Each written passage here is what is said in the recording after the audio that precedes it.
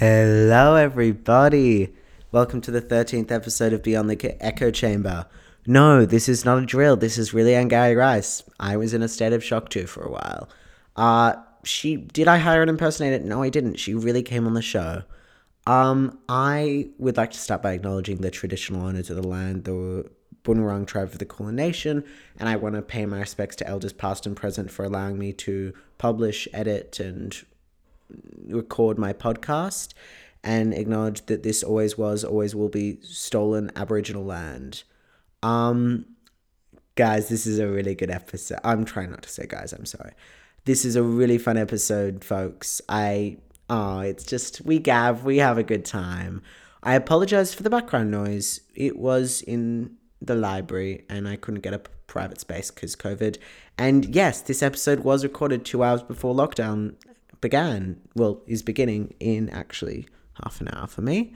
I really like this episode and I really hope you guys like it too. Angari Rice is such a kind and caring person, and I think that's really demonstrated in this, and she really opens up about her life and acting, and I think this is a really good episode that you'll enjoy. Have a good night. XOXO.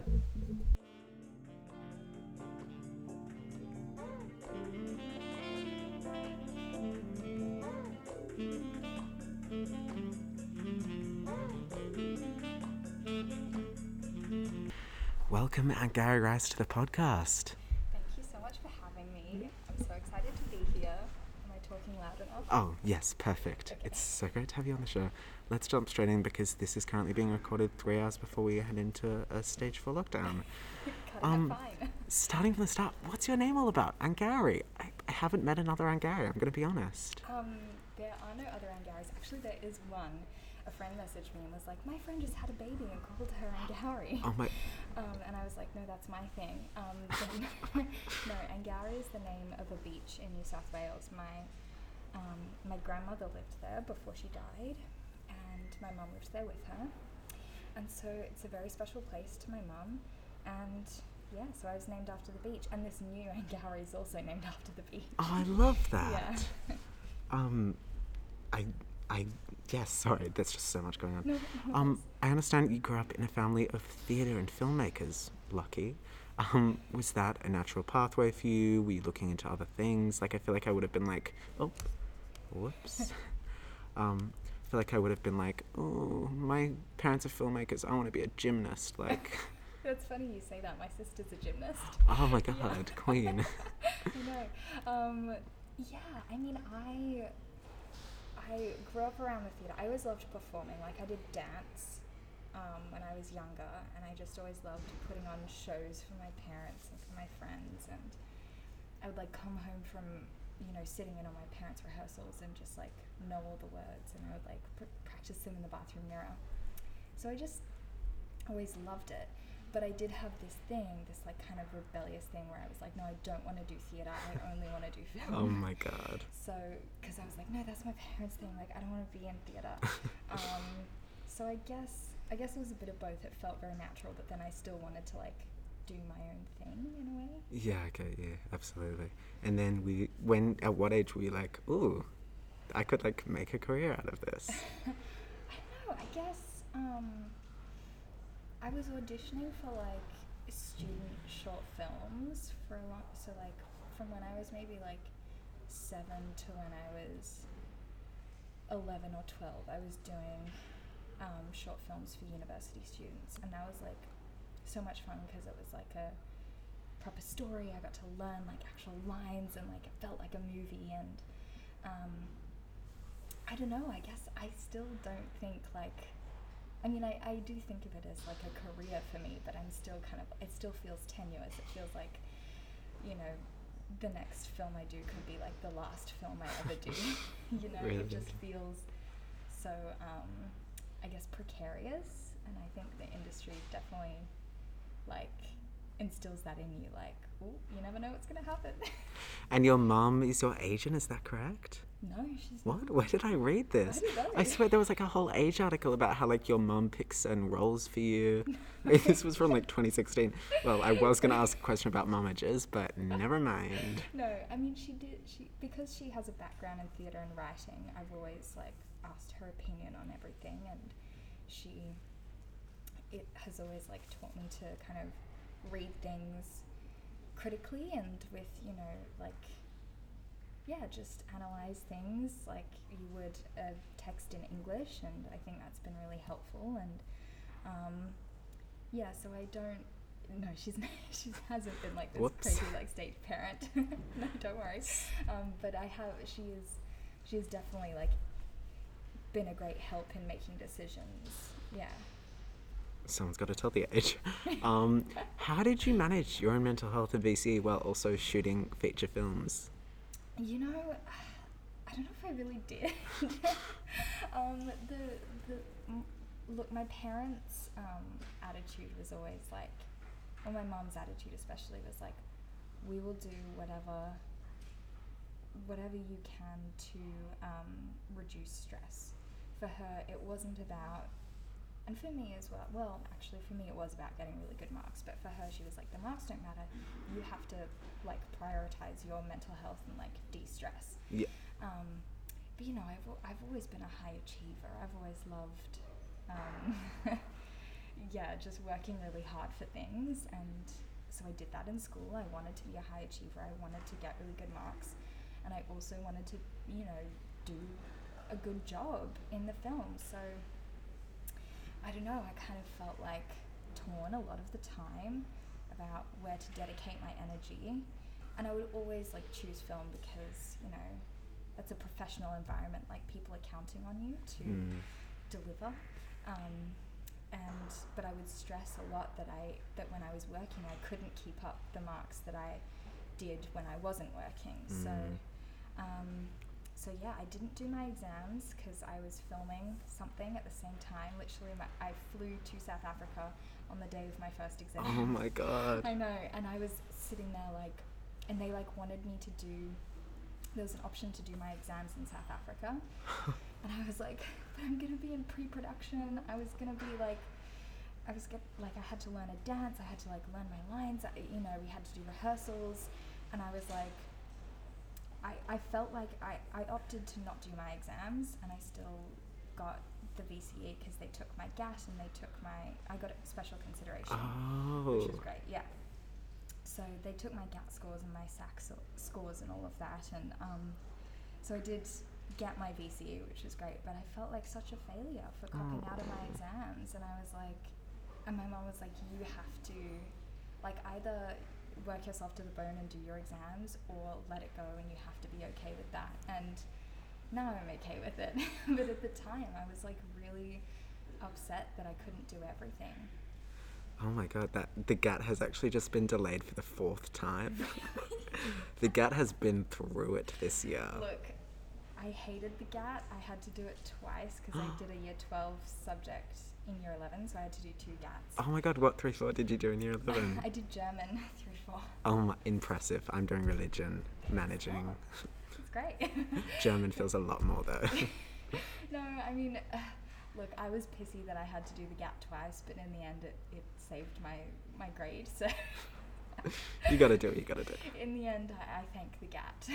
In the end, we thank the GAT. Thank you, GAT. How do you feel being an Australian in an American-dominated industry? I mean, like, obviously, Australia has a film industry, but, like, you kind of hang out with the American film industry. Yeah, you know, it's always weird to travel and to work in a different country. That poses lots of different challenges. I have only recently started traveling and working by myself because when you're under 18 you need a parent with you. Like that's a legal requirement in America, which is great.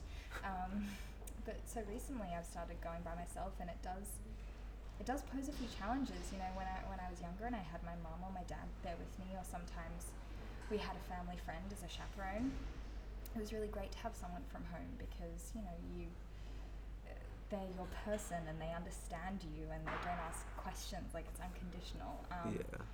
But it's, yeah, so it's weird traveling alone and feeling so separate. And then also, you know, only recently, like my sister said to me, she's like, it's weird that you have friends that I don't know about. And I'm like, yeah, that is weird. That is weird that like I have all these work friends that now my family doesn't get to meet or know.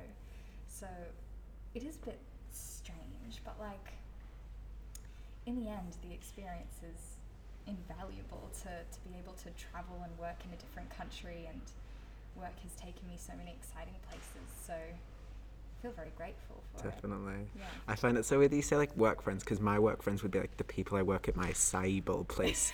But yours is like, oh yeah, my friend like Ryan Gosling, Nicole Kidman. Yeah, just like work friends. My workmates, oh god. Is this true? I found this out today. I refuse to believe it's true. Was The Beguiled shot in Jennifer Coolidge's house? Yes, it was. That's ridiculous. It What is actually Jennifer was. Coolidge doing? I don't know. What? She just has a lovely house in New Orleans. That, yeah, half of it was shot there and half of it was shot further out of New Orleans. But yeah. And Sophia Coppola was just like, oh, Jennifer Coolidge, nice house. I know. It was, yeah. I remember finding that out at the time while we were filming and thinking, that's so strange. Like, of course it's Jennifer Coolidge But though, like I queen. never got to meet her. I wish I had. That would be so cool, but yeah. I love that. As a successful actor, I don't know if you want me to say successful actor. I wrote celebrity originally, but I wasn't sure if you were comfortable with that. Living in Australia at these strange COVID times, I mean, we're about to enter a lockdown. Are you worried about the future of the Australian arts industry? I mean, I certainly am. Yeah, I am. I think the film industry is gonna be okay. I think, you know, because a lot of American productions are coming here or to New Zealand, and it's great because they're hiring, you know, local Aussie crews. They might bring in imported heads of department, but like the crew is Australian, so I think the film industry will be okay. I wonder what it means for Australian films, and I also wonder what it means for theatre, because you know, my family works in theatre. I've always loved theatre, and yeah, it is hard when, you know, theatre depends on people, on audiences being there in person, and that's what makes it so magical and exciting, is the live aspect of it.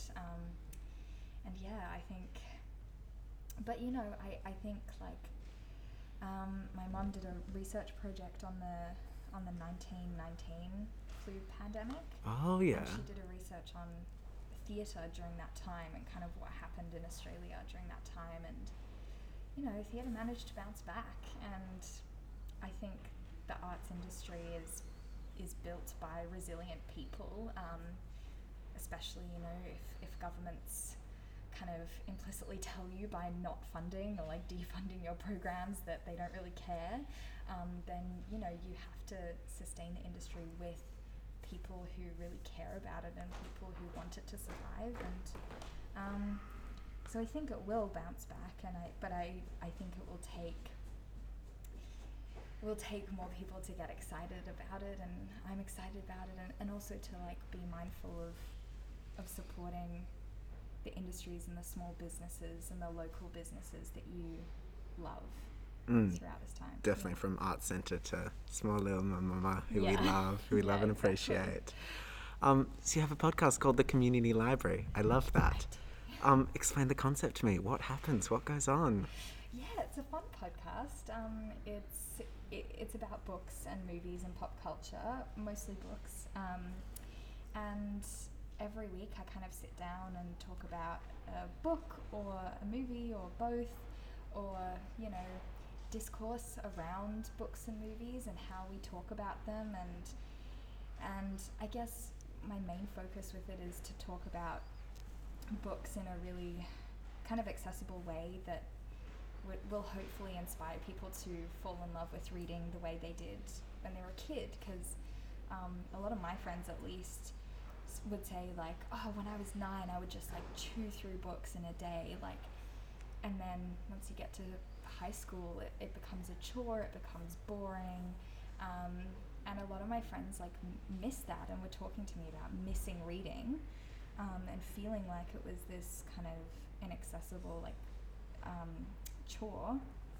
So my aim with it is to make it is to like, I don't know, I guess inspire people to fall in love with reading again, and also to make some of those books that people might think are inaccessible or scary or academic more relatable and understandable. That sounds amazing. I love that. I mean, I'm going through that right now. I'm trying to like force myself to read, but it's just like... It's hard, and I think I get, like, a lot of people say to me like, oh, I should read more. It's like, well, if you want to, yes, but I don't think anyone should do anything. But I think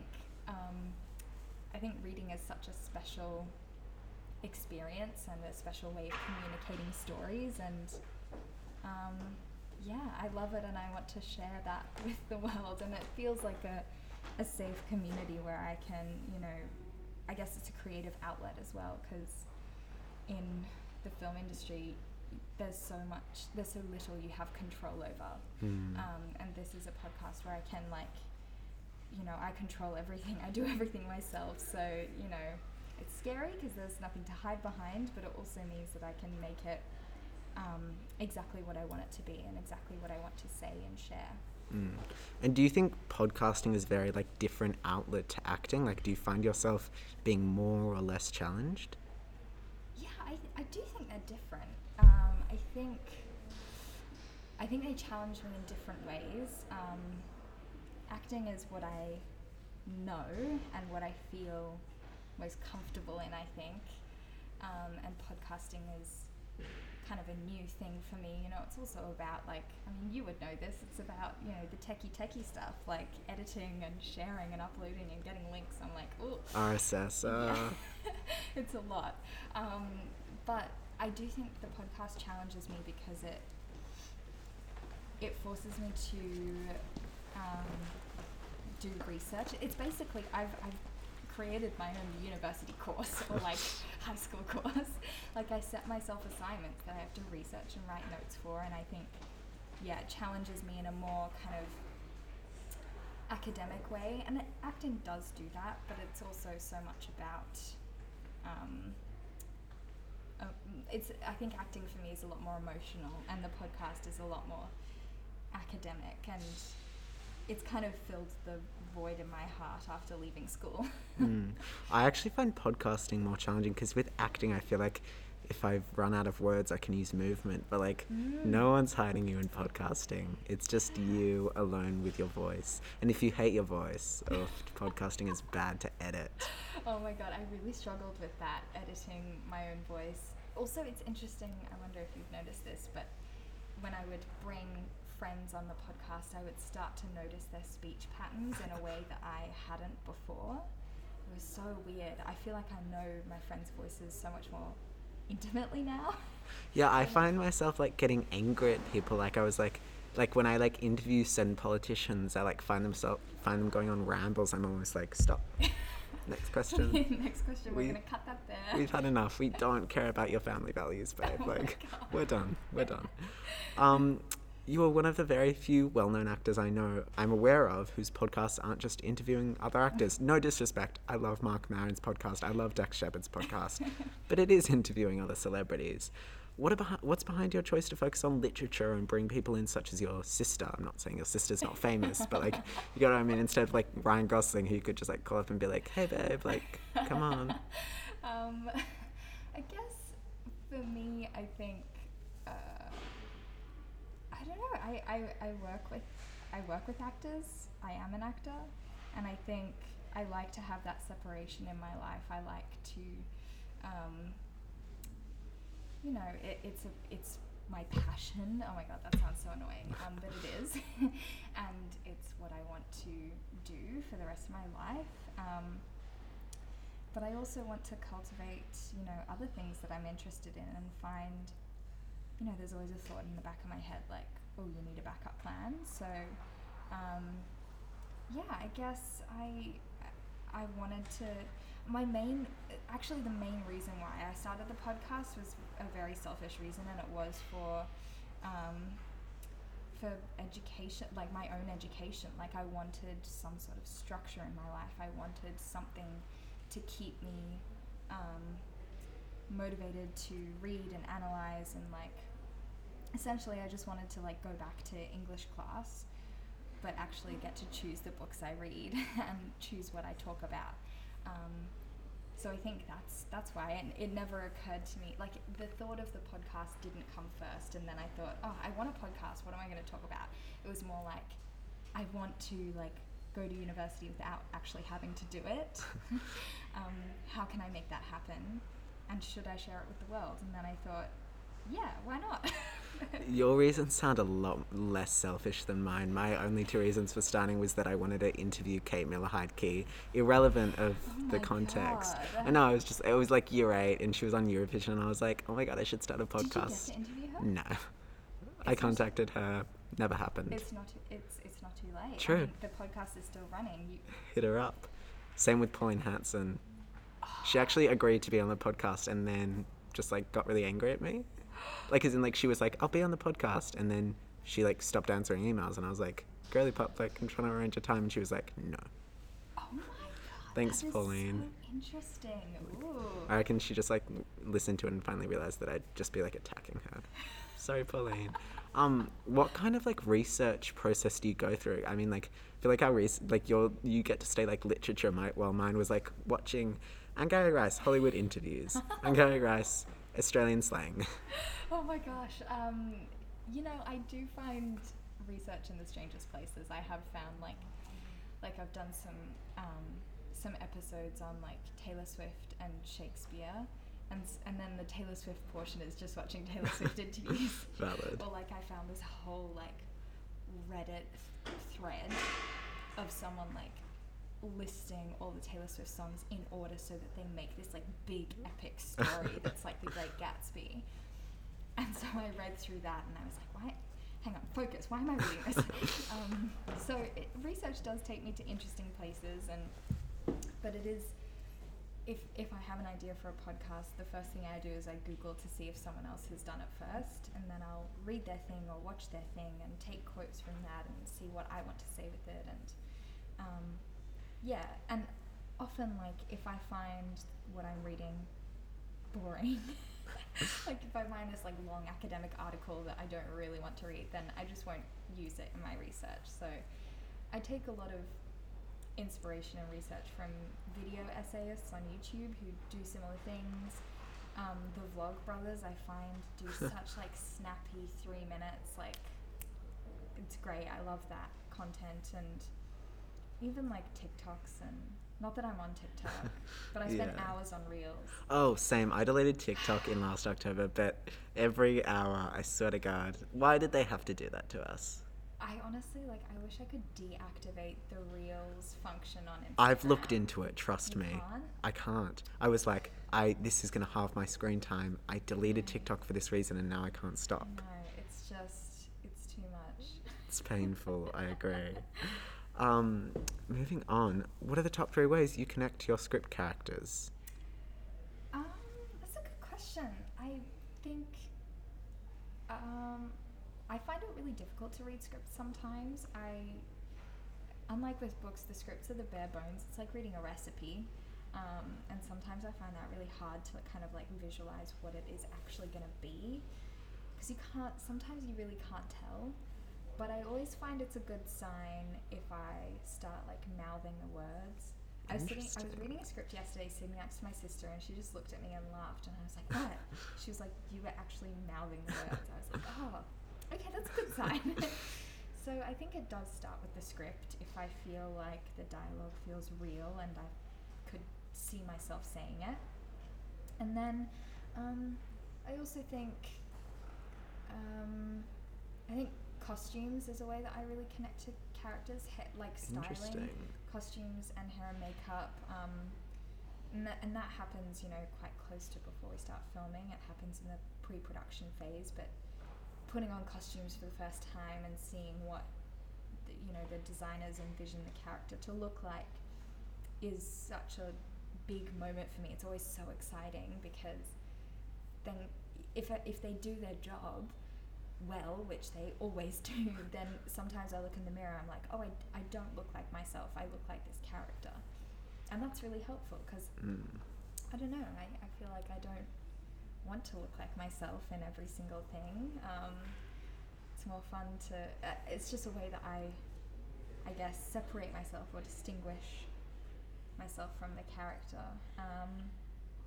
So yeah, that's only really 2 reasons for you. No, There you go. valid, absolutely. I love both of those. I mean, I feel like it would have been very easy, especially with the beguiled through the costumes, to just be like, oh, that is not me. Because it really puts you in a time and place.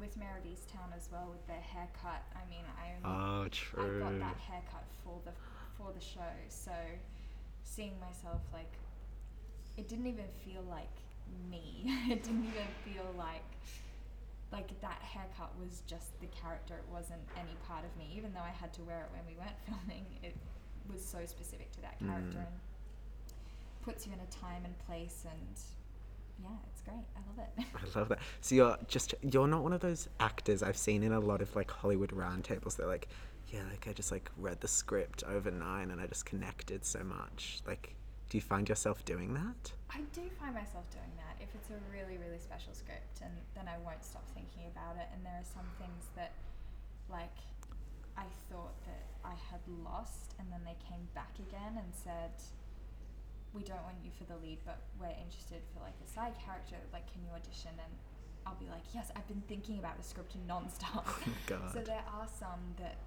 do stick in my brain and I feel a connection to straight away. There are also some where I read a character and I think, I'm so different to this person, and then if I get the job and I get on set, then I'm like, oh, actually we're a lot more similar than I think. Or sometimes it happens the other way around, where I think I'm exactly like this character, and then if I get the job and I get on set, I'm like, oh, I see more differences now. I think it's always like, I don't know, it's never my first impression. I think it takes me a bit to process and understand. And how, if you're like disconnected from a character, how do you find yourself kind of getting back to it?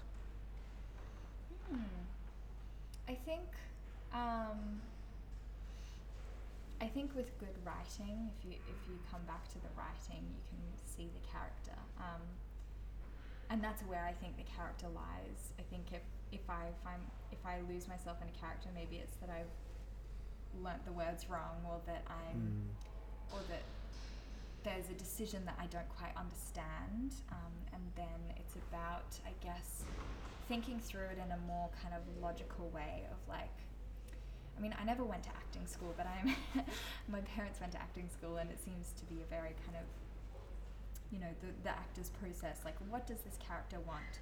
What is their objective in this scene? Whose scene is it? Who's asking the questions? Who's answering the questions? Like, thinking about it, I guess, in a way that you would like analyze a book. What are the characters' motivations? Like that, I think, just thinking about it in a more logical way is helpful sometimes, because I think a lot of the times I just rely on instinct, and sometimes it works, and then sometimes it's also like, well, sometimes your instinct isn't always right. Or your instinct needs just a little bit more thought, I don't know, to back it up, I guess. Yeah, absolutely. And playing like I'm not sure what the right word is, like a TV newsreader person in Spider-Man. Yeah. Did that like lead you to podcasting? Like, is there a connection there? Did that kind of like guide you? It didn't actually, but Interesting. I love that theory. Like, I'm thinking. I hadn't ever thought of it like that. Yeah, so no, but actually on the second Spider-Man, that was when I started thinking about the podcast, and when I started, that's when I recorded my first like test episode. Oh my God. Yeah. So it was during that time. But no, maybe subconsciously, yeah. Maybe I just love hearing the sound of my own voice. Possibly. Your character in Mare of Easttown, Siobhan. I actually love the name Siobhan. I'm thinking of it for like a kid. I don't know. I'm into it. Please, because on set, everyone, like, no one had heard of it before. Really? I knew it from Succession. Oh, I haven't seen Sarah Succession. Snook, Oh Queen. my God, she's a legend. Do you know her like personally? I I worked with her on my very first film when I was Oh, 11. that's so cute. Yeah, she's incredible. I would love to work with her again. But yeah, Siobhan, I know a few Siobhans actually.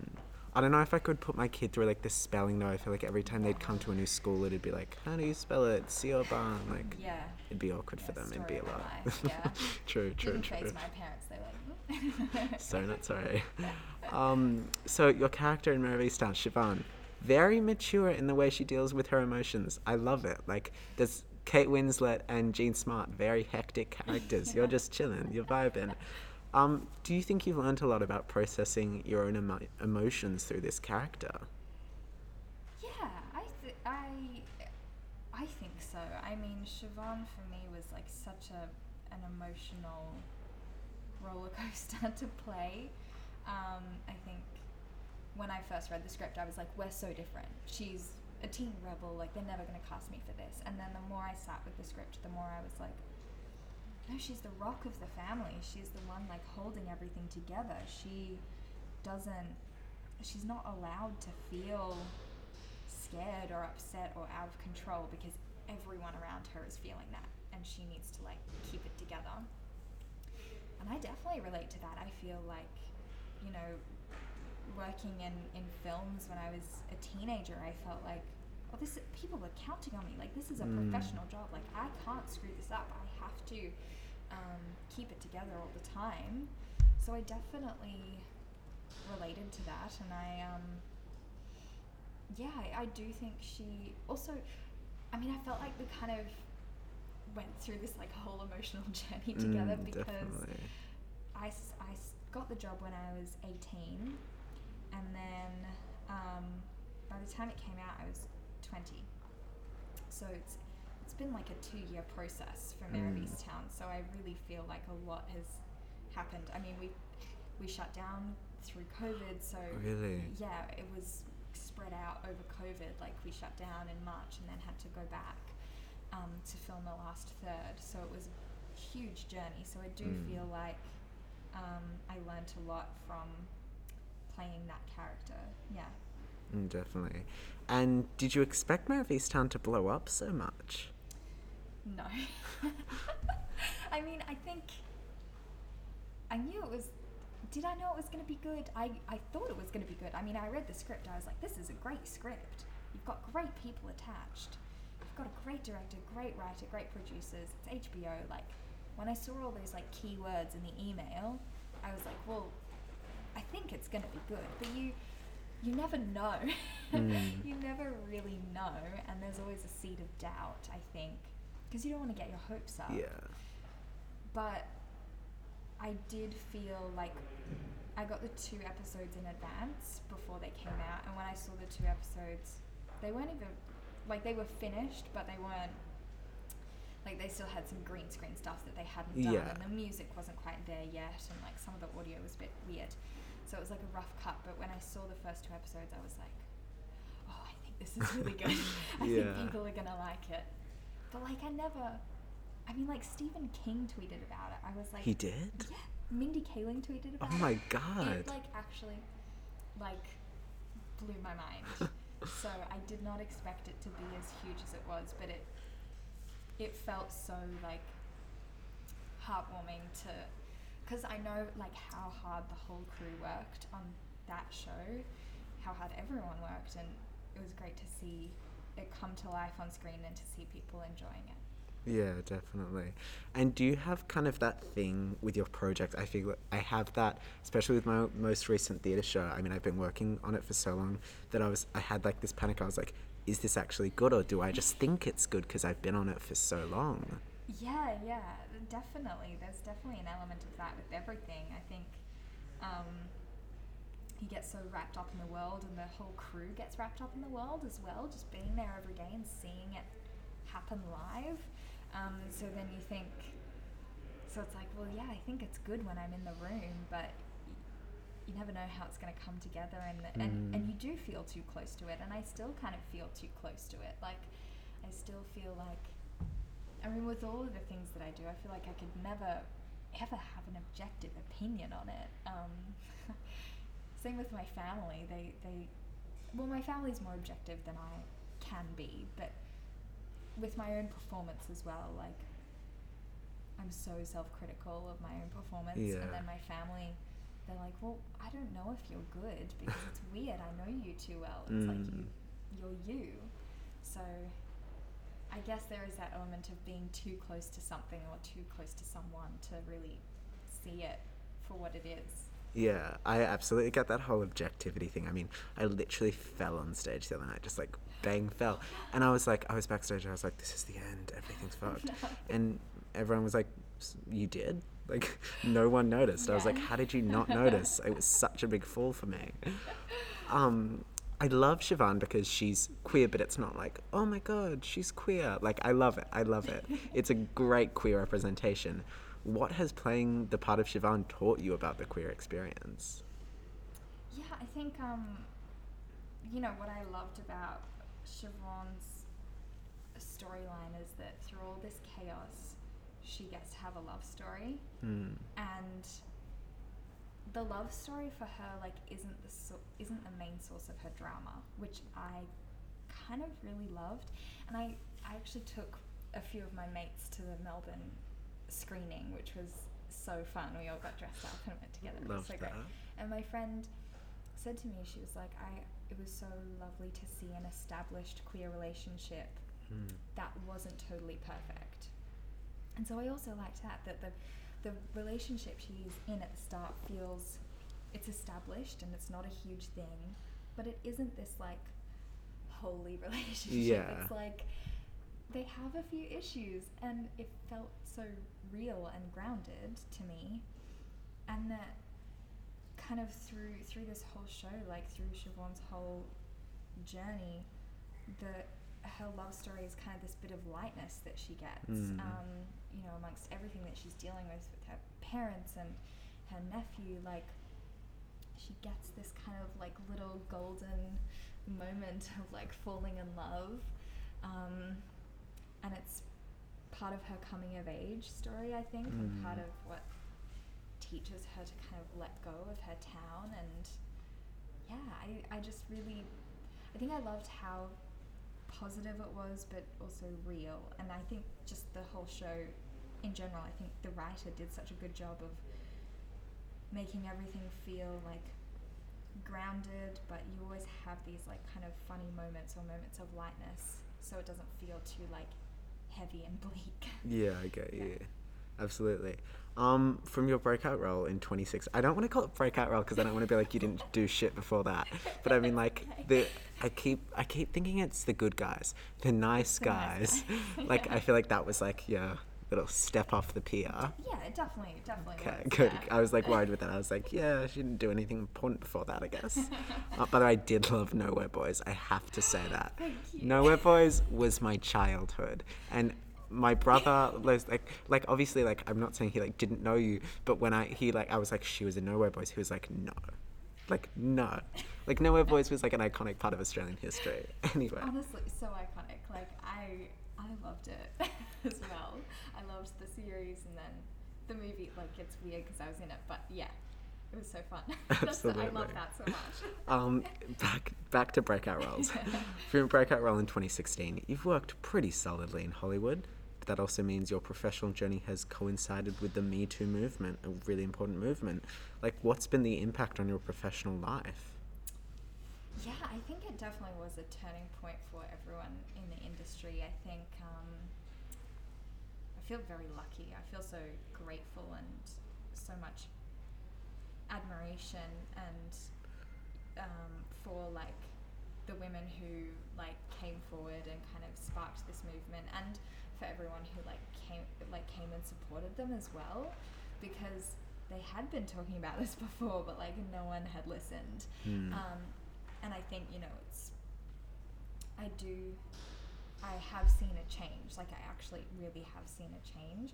Not that things were terrible for me personally before. Like I didn't have terrible experiences. My experiences have always been so positive on every film set, and I've been so fortunate in that. But I think it has changed things, and it's made people think about what they say or what they do, and maybe think twice about certain things, and I don't think that's a bad thing, even if I think it's been really positive, and I just feel so fortunate that it has come, that like me and a lot of other young actors are going into an industry that has gone through that and has seen what can happen if you're a horrible person in that industry. Like, they know what can happen, and I think that's good to teach people that, like, that where you work should be a safe place. Like, it just should be. Yeah, definitely. And do you think there's a real need for all film and TV sets now to have, like, intimacy professionals? I know I read that your intimacy professional was Kate Winslet, which is wild, but... We had an intimacy coordinator on Mayor of Easttown, and then Kate was also there on the day, just, like, making sure that everything was cool. I think it's really important. I think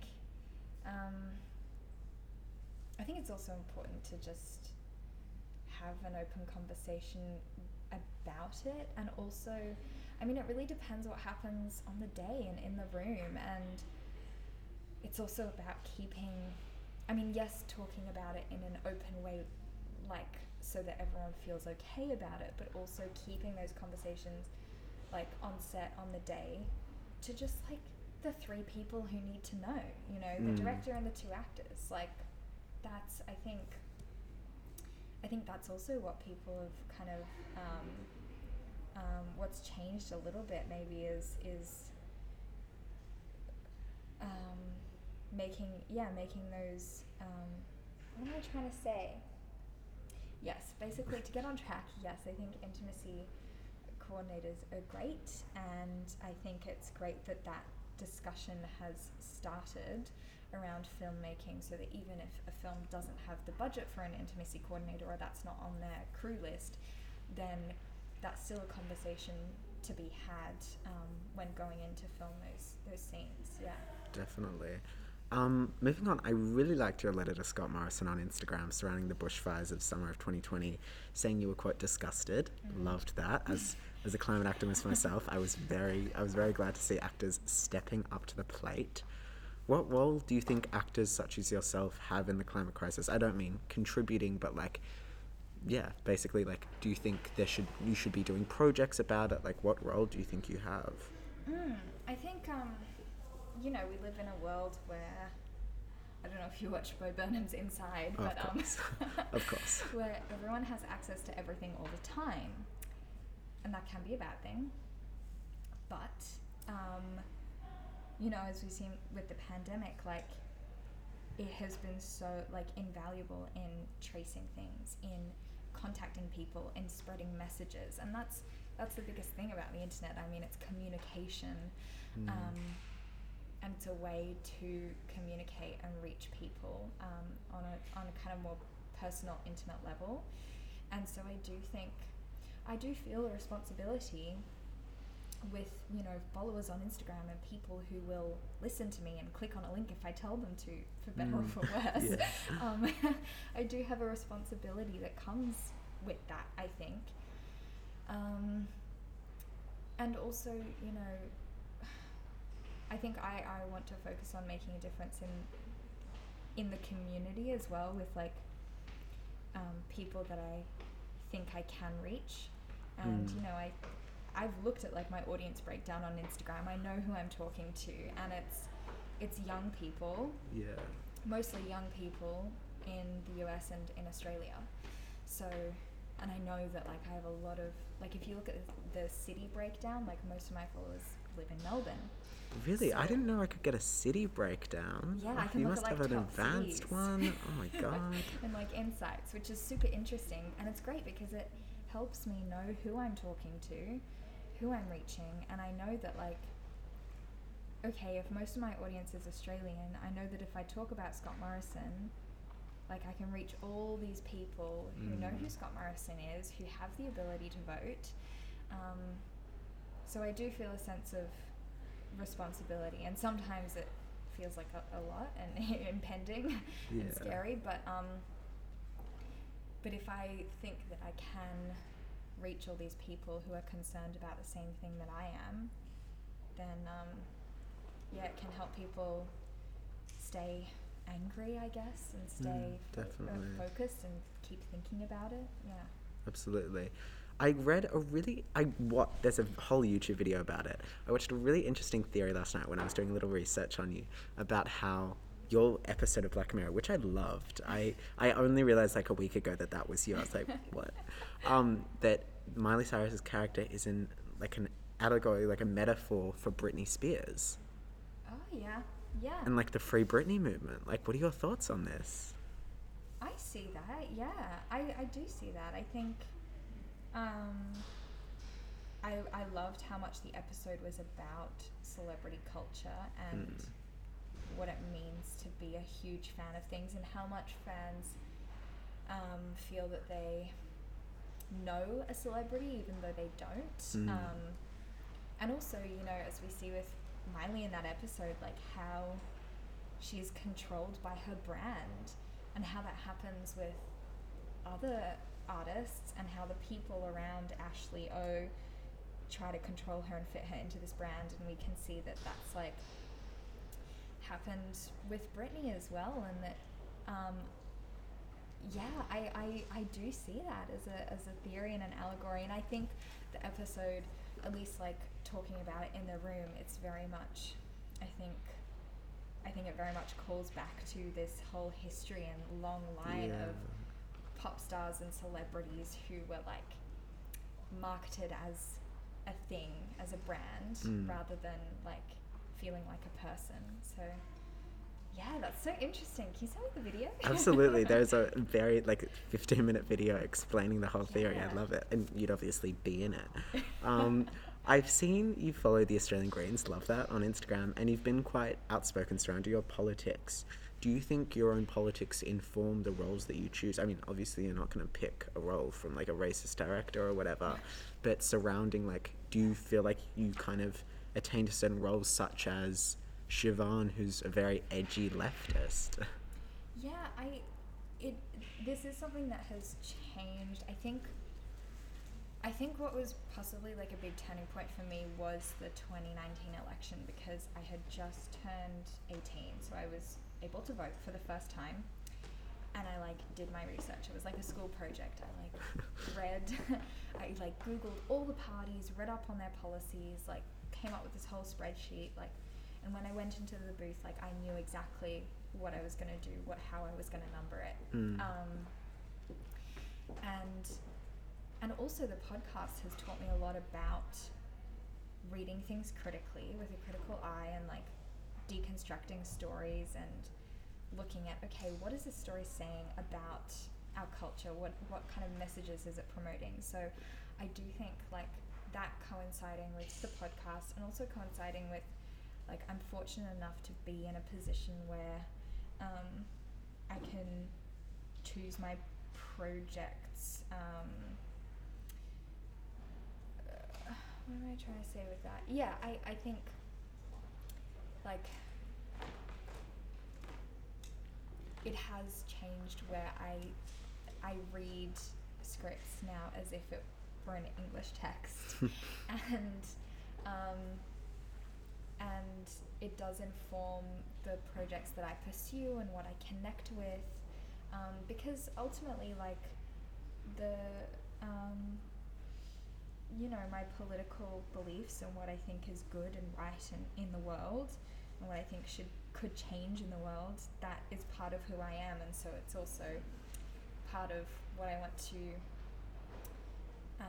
put out in the world and be a part of, and also what kind of stories I connect to. I think just inherently, like, because it's a part of me, like, I gravitate towards certain stories in that sense. But it does, thinking critically about scripts, that's something that I've developed, I think, with help from the podcast, and also listeners, like, you know, messaging me and suggesting things for the podcast, and like asking me to try new things. Like, I think all of that has kind of helped choosing projects and reading scripts. in a different way. Yeah. Definitely. And do you think the 2019 election results were a big turning point for you personally? I mean, for me, I spent 10 hours outside of the election polls at 13 handing out little cards being like, vote for the climate. And I was like, Labor's going to win, this is going to be great. And then it didn't. And that was a big turning point for me personally. Like, do you feel like that kind of put you into a perspective where you were like, I live in a Victorian bubble? Yeah, I think so. I think I was so excited because it was my first election. Have you been able to vote? In a I federal am election? 15, so I cannot vote. Still got a bit more to go. Fingers crossed. Yeah. Yeah, I was so excited because I was like, this is my first election. Everyone I went to school with, it's also their first election. And it was such a big, just like punch in the gut. Like it was so upsetting. I do think where you live depends on. I think how you feel about your community and who you surround yourself with does make you kind of. It makes me at least think. I guess get a bit jaded, or as the name of this podcast suggests, you kind of feel like you're in an echo chamber. And I realize that I do that on purpose as well. Like I surround myself with people I agree with people who make me feel good and safe, which I think is very important. But it does mean that sometimes you kind of get caught off guard with like, oh, maybe people in other areas or other communities or people I don't talk to don't feel this way. Like not everyone feels the same way. I think also like, traveling and has opened me up to a lot of different perspectives and realizing that and just seeing Australia and Australian politics from a different perspective.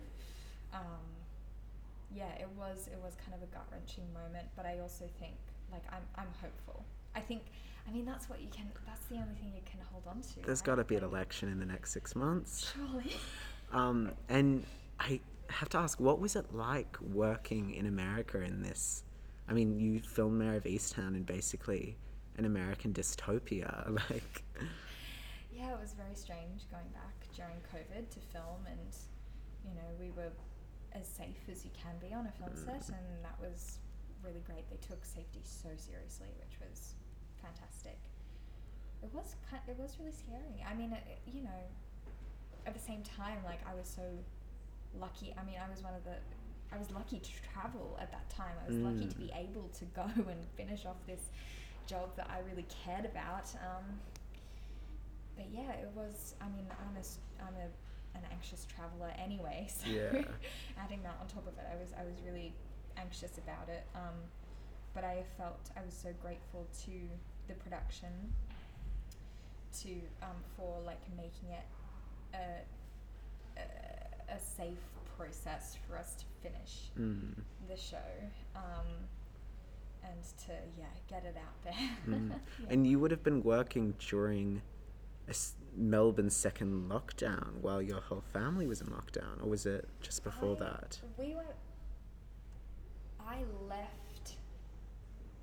I left during stage 4, but by the time I got back, everything was open again. So it was very weird. Wow. So I did majority of stage 4 with Melbourne. Like I remember it very well. So by September when I left, I left stage 4 and I came back to everything being open, and that was super weird. Like I think from an emotional perspective, like very strange, because my mum and I kind of took stage 4 with us to America. We were like, we're going to apply all of Dan Andrews' rules while we're living here. And then, I came back and I did hotel quarantine, and then coming out and seeing my city open again, I was it was such an emotional, overwhelming experience. I didn't know, because it hadn't been gradual for me. It had been like that. So it was very strange, yeah. Definitely. Have you done much theatre acting? I mean, I did a little research. I couldn't find much. Not that that's a bad thing. Like, do you feel more connected to theatre or film? I know you said before you were kind of more interested in film as a child, but I mean, I was very interested in film as a child. Did not get any film projects though. Auditioned for Matilda. Sorry, not sorry. Sorry, Tim. Didn't get me in. Rude.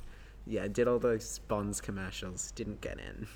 But I feel like as I've grown and matured, I've become really connected to theatre. Like, I wonder if you've had the same experience. I have actually. Yeah, when I was younger, me and my sister we did, I think, 2 productions where they just needed like a little girl, and so we would alternate each night, and it was like a non-speaking role. They just needed like a small child, and so we would alternate. And then my family actually did a Fringe production when I was like 13. Oh, amazing. Which was really fun. I loved that experience. But it's funny you mentioned that actually, because like I would say like at the end of 2019, I said to my agent, like, I want, like, keep seeing theatre and I love it, like, I want to audition for more theatre. And then obviously COVID happened. And she was like, alas, maybe it's not meant to be. I have been auditioning for theatre productions. I mean, haven't gotten any. But it's a fun challenge. It's a big challenge. It's so different to film, and it's actually just great to get practice, to learn this big chunk of text, to perform it to, it's just my bedroom because it's a self-tape, which is weird, but like to perform it as if you're performing to a large audience. It's a very different experience. So I am more interested in it. I mean, but in the meantime, like, I'm just gonna keep watching theatre. Hitting up Hollywood, hitting up the theatre. Before my final question, I have to ask, what are your thoughts? Because since I've met you, I've now, like, I'm obsessed with the degrees of separation. And thanks to you, my whole degrees of separation has opened up. Like, because of you, I am only 2 degrees of separation from Daniel Radcliffe. Because you worked with Sophia Coppola, who worked with Emma Stone, who worked with Daniel Radcliffe. No, I'm 3 degrees, you're 2 degrees. Okay, what are your thoughts? I'm obsessed with degrees of separation. I am also obsessed with degrees of separation. I've been trying to get close to Taylor Swift for years. And I think... You're 1 degree. That's true. So I just recently worked with Rebel Wilson, who worked with Taylor Swift in Cats. I wasn't even thinking about that. I was thinking about the fact, do you know this? Olivia Rodrigo follows you on Instagram. I did know this, which is crazy because I watched High School Musical, the series, and I loved it. And then I watched it and I was like, that was so great, I love it. And then I went on Instagram to like follow her, and I saw she followed me. I was like, what? I wonder what production she watched. That makes you 1 degree separation from President Biden. It does, doesn't it? Yeah, makes me too. I also love the degrees of separation. I love it. I find it so interesting.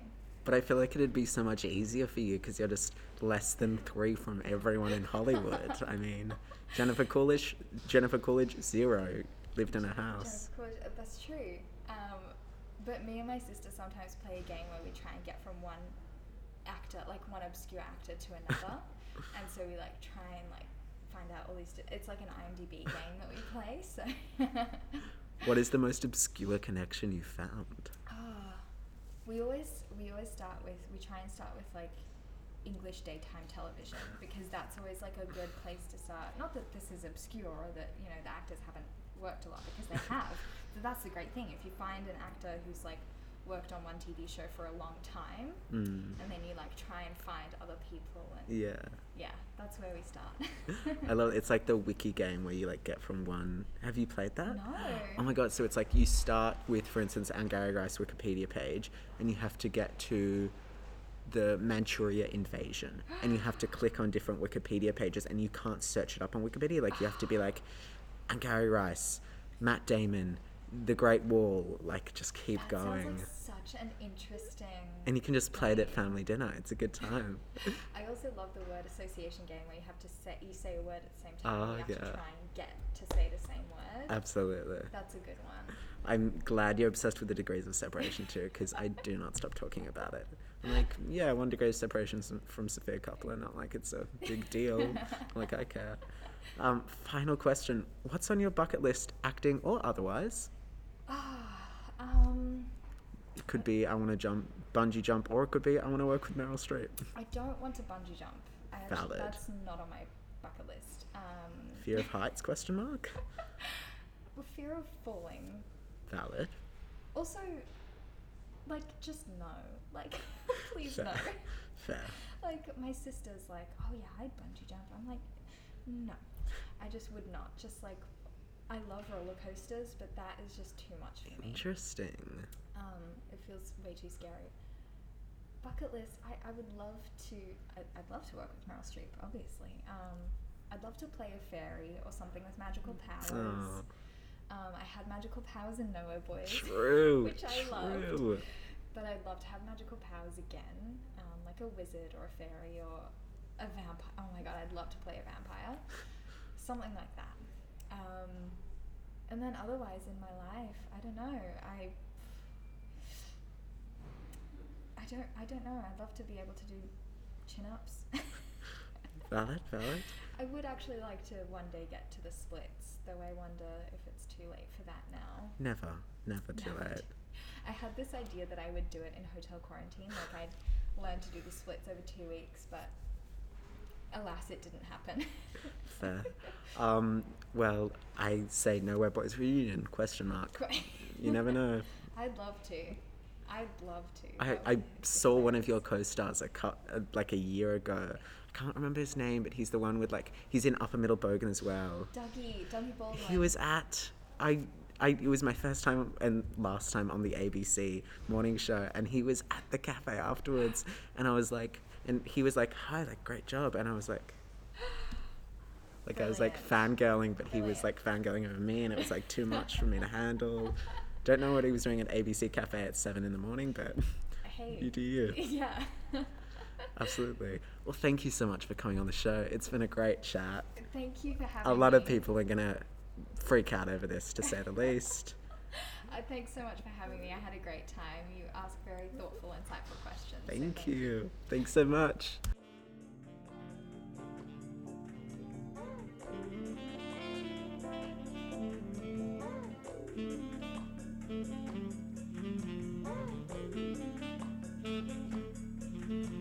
Oh, what a fun episode.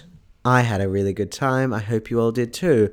Sorry it was a bit quiet. It was State Library. We had to talk quietly. Probably shouldn't say what location I was in. Whatevs. If you liked this episode, if you want to, subscribe, Avi. But if you want to talk about anything, talk about the episodes, who I should have on, what you like about it, what you don't like about it, things you want to have discussions with me about, email me. I beg you. I have nothing else to do in this lockdown. beyondtheechochamber@gmail.com. Hit me up. Tell me some jokes. Let's have a chat. Sounds great. Well, thank you so much, everyone. I don't think there's anything else I need to say. Have a good night. Hope you enjoyed the episode.